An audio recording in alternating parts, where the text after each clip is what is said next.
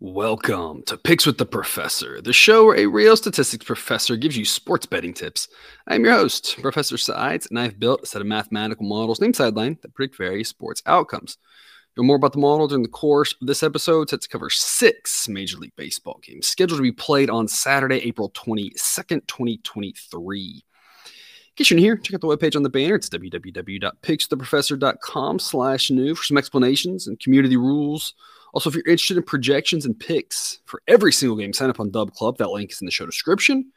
Even if you're not there, still thrilled to have you here. Remember that sports are unpredictable, so the discussion on this show projects a typical game. It does not try to forecast it to a T, as that would be a foolish and impossible goal. We take a long-term view around here, the concept being, as I'm always talking about, imagine if a game were to be played 100 times. How are those going to play out? We know we're going to get some weird ones at tails of distributions at times, but we're trying to figure out on average what happens. That's the long-term strategy. We know we're going to win some. We know we're going to lose some. And honestly, as I mentioned before, we're okay losing some. That's not a bad thing. Obviously, if I knew which ones, right, we wouldn't do that. But the concept is when we say 60%, we do want that team to win 6 out of 10 times. And obviously, they don't play that game 10 times, but we can track our accuracy by saying when I say 60% of all the games is 60%, how close are we? And that's what I track throughout the season.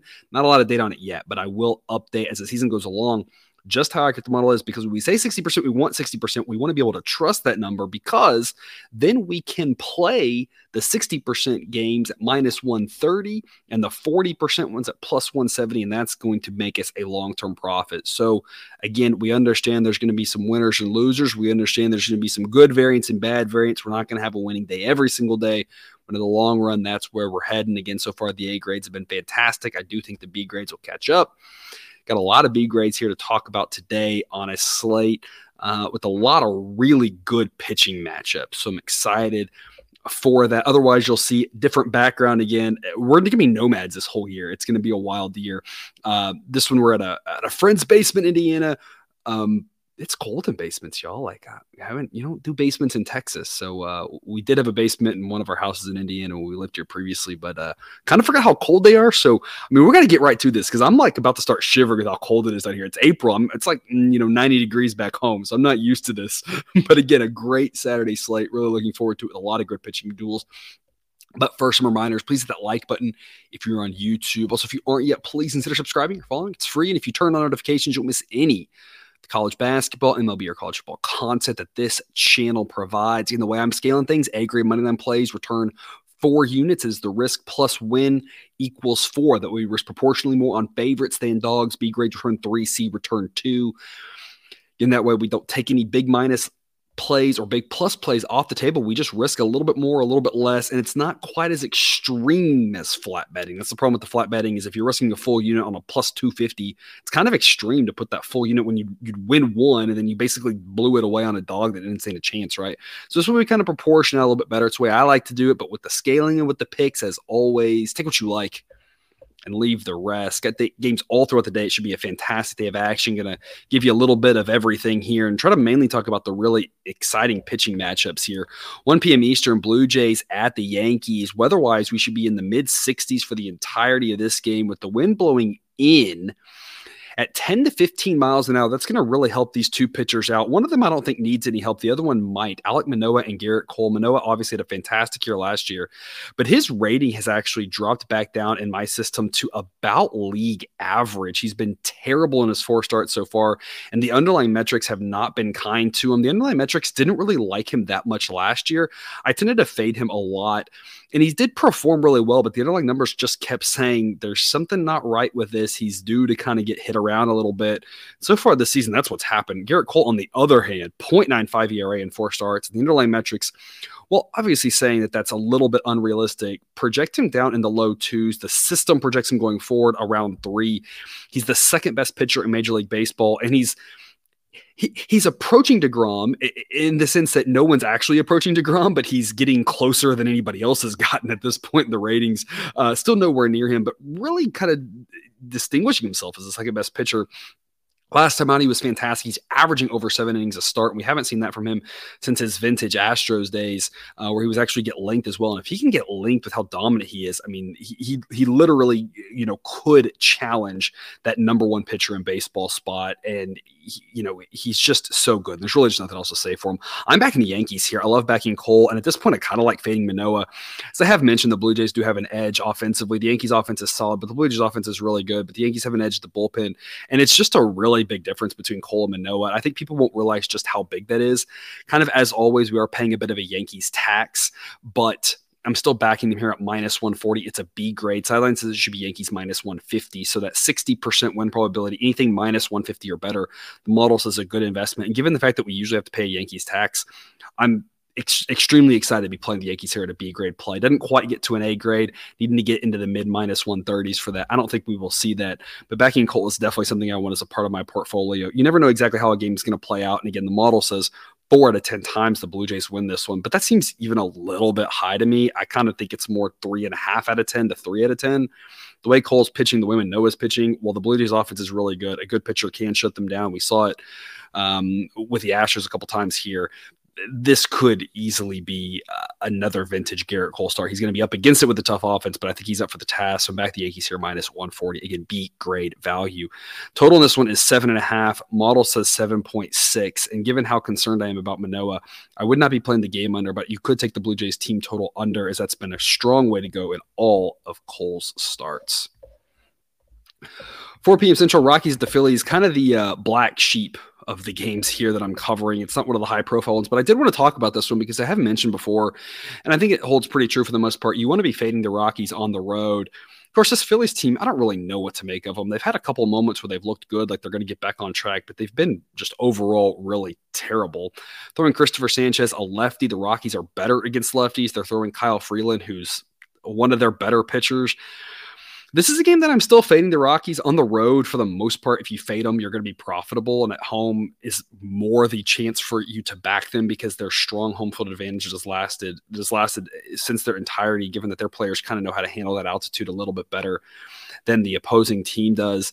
But this is only a C grade, and I wanted to talk about it simply because I wanted to make sure that we were kind of on the same page here, and that a lot of times I am fading the Rockies a little bit heavier away from home, but that is not the case here. This is I guess I'll play it at minus 170 type play, but it's not what I'm really excited about. Christopher Sanchez, not great, and it's going to turn into mostly a bullpen game, which is okay. The Phillies bullpen is decent, but throwing a lefty out there gives the Rockies a little bit more of a chance. Freeland's not a terrible pitcher. The underlying metrics suggest his ERA should not be quite as low as it is, but he's not bad. And with the way the Phillies team's been playing, I just don't like paying a big price. So I'm on the Phillies here at minus 170, but it's only a C grade pick. It's one of the weakest fades we've had at the Rockies on the road, and that's why I thought it was worth talking about here, to say that this is not one to just blindly fade them heavily. Many of you are probably already thinking that given the way this Phillies team has played. Again, I'm recording this on Friday afternoon, so who knows how they look on Friday night with Nola going, and then Sunday with Wheeler going. You got 2 chances to really fade the Rockies pretty heavily against 2 stud pitchers, but Saturday's not a game that I would be doing that in. Again, on them just very weakly here at minus 170. Sideline says it should be minus 169. The Phillies win this about 63% of the time, so the side I'd rather be on, but I just don't want to pay too big of a price. And if this gets too much higher, it just becomes a straight pass. But in fact, the play I would be looking here is the over. I am seeing 9.5. I'd love a 9 if you could get it, but I don't think you are. But Sideline projects 10.4 and just expects a lot of runs here. This Phillies offense is still decent. Going to be wind blowing out at 15 to 20 miles an hour for this game. We're going to start off pretty warm in the mid 70s. It will cool off to the mid 60s by the time the game finishes, but we're going to have a little bit warmer weather, especially to start. Strong winds blowing out, not a lot of great pitching anywhere around. The offenses should be able to get us to a more high scoring game. So the play I do like on this one's the over. Again, would love over 9, but still think over 9.5 is not a bad play, as the model indicates 10.4. Also at 4 p.m. Eastern, White Sox at the Rays. Great pitching matchup here. Dylan Cease and Shane McClanahan. The model, again, still doesn't think Cease is quite at McClanahan's level. That's part of the reason why we're on the Rays here at minus 180. Sideline says it should be minus 184, that the Rays win 65% of the time, and that the Rays have the better bullpen, the better offense. They're at home and the better starting pitcher. So the model's okay laying a bit of a price. Only a B grade value, though, because we're really hoping more for something in the low, around minus 170 or so for that A grade. And I kind of agree with the model here in that the value proposition, it's just too steep of a price to fade CSET. I know a lot of you are going to look at this, the plus odds on Cease, and say, oh, when you get a chance to do that and you're going to back Cease at the plus odds. And I get where that's coming from. Here's my counter to that. While Cease does have a nice 2.01 ERA, the advanced metrics suggest that it should be more in the mid threes. That's where he's projected. Again, very, very good, just not quite great like McClanahan. McClanahan's underlying metrics are also a little bit, less excited than his 157 ERA, but more put his ERA that it should be in the upper twos. So I understand the concept of, hey, Dylan Cease doesn't get these big plus odds that often, but he's on the road against one of the better starters in baseball, Shane McClanahan being a top, maybe top 5, but definitely top 10 starting pitcher right now in baseball. Cease doesn't have really any support behind him in the bullpen. And that's kind of hurt because so far he's gone under 6 innings per start. And he's had these issues last year where he'll only go 5 innings at a decent number of starts. And if so, not a lot of bullpen help behind him. And again, offensively, he's going to be facing a really good Rays offense while McClanahan gets to face a very average White Sox offense. White Sox have to score for you to cash that bet if you're backing Cease. So it's just not a play that I could get comfortable with at the plus odds. I'm seeing now around plus 155. I'd be looking for something more in the plus 200 range. If I could get that, I would take Cease. Obviously, you and I both know we're probably not going to get that. So again, Rays are the play here. It's Rays or pass, in my opinion. And again, minus 180, worth an investment in your portfolio. B grade, smaller investment, not a bigger one, but worth it given that McClanahan is so good and the Rays are just so talented up and down the lineup. Obviously, we're in a dome here. Model projects 7.7. Actual total I'm seeing is 7. So again, a lot of people are going to say, oh, Cease, McClanahan, let's go under. If Cease only goes 5 innings and he kind of comes back to earth a little bit with that ERA. The Rays offense is going to have to put up a few runs. They get a few runs off the bullpen. I don't know. Under 7 isn't quite as exciting. People talk about first 5. You're going to be paying a premium. So it's a total I'm laying off of. The model said to go over the last time McClanahan pitched when he faced Toronto, and that game went over. Surprisingly, I wasn't touching it either way, and it's kind of the same thing here. I don't know if it's going to go over or under. It's just not worth the investment at 7, in my opinion, as the model projects 7.7. And this Rays offense is just a lot better than we're accustomed to seeing from Tampa Bay teams.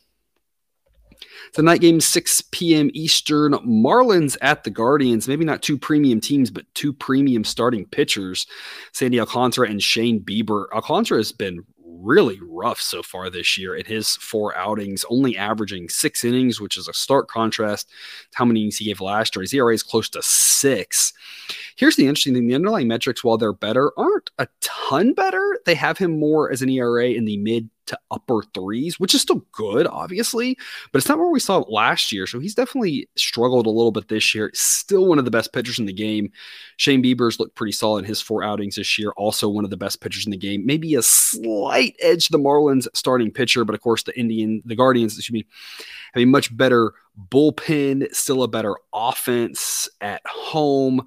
Guardians are still the play here. So I'd like to say this should be Guardians minus 140. So minus 130 is a B grade play. Is anything in the minus 130s? I'll take the home Guardians here. I just don't have a lot of faith in this Marlins offense still. It has gotten a little bit better than last year, but that's not saying much given how bad it was.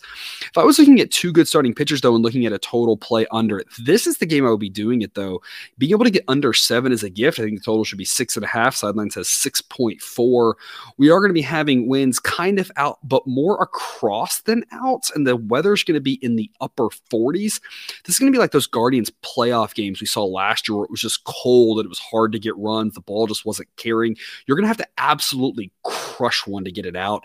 And these are 2 starting pitchers, and that's going to be really difficult to do it on. And again, the Guardians have a really good bullpen. Marlins bullpen, only not good in comparison. It's still an above average set of relievers. So this sets up to be a really low scoring game. So the Guardians at minus 130, solid, worth your investment, as is the under 7. And it's really hard for me to determine which pick I like more between the 2 of them. I think both of them could be a good investment. Or again, the alternative play, if you like both of those, is take the Marlins team total under.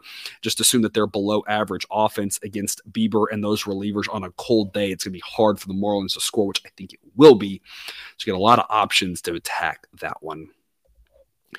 7:20 p.m. Eastern, Astros at the Braves. Let's back the Braves again here on Saturday night. B grade pick at -110. Model says it should be Braves -120. Almost to an A grade, which would be at -108. At the time of this recording, FanDuel does not have a lineup, but I would see FanDuel a lot of times have those -108 on each side for these type of games. And if that's the case, then that -108 at FanDuel would get you an A grade play. Kyle Wright and Framber Valdez. Astros have the edge at starting pitcher with Framber. Again, one of the top pitchers in the game, but Kyle Wright's not a bad guy to back. And as I mentioned on yesterday's show, the Braves have better bullpen and a better offense and are at home. I think they should be the slight favorites in this one. This being priced the way it is suggests that Kyle Wright is really far behind Framber Valdez, and I think he's behind him, but I don't think it's by that much. The ERAs tell a story that they are, but again, ERA tells you does a good job of telling you what did happen and doesn't necessarily tell you a lot about what will happen. Wright's only pitched twice, and Fromber's been great in his 4 outings. As an Astros fan, I love seeing it, 1.80 ERA, but the underlying metrics say it should be more in the low 3s, and while Kyle Wright's ERA is sitting in the 6s, the underlying metrics say it should be in the lower 4s. So again, Fromber the better pitcher. As an Astros fan, I'm well aware of how good he is, but I don't think it's by that much.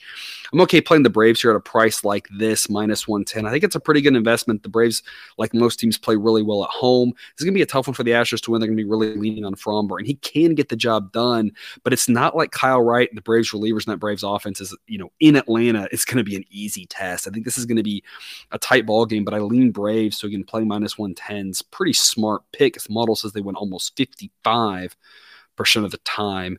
Chilly night in Atlanta, mid-60s to start, mid-50s to close, but the wind will be blowing out, though dying down as the night goes along. The total I'm seeing is 8.5. Sideline says 8.1.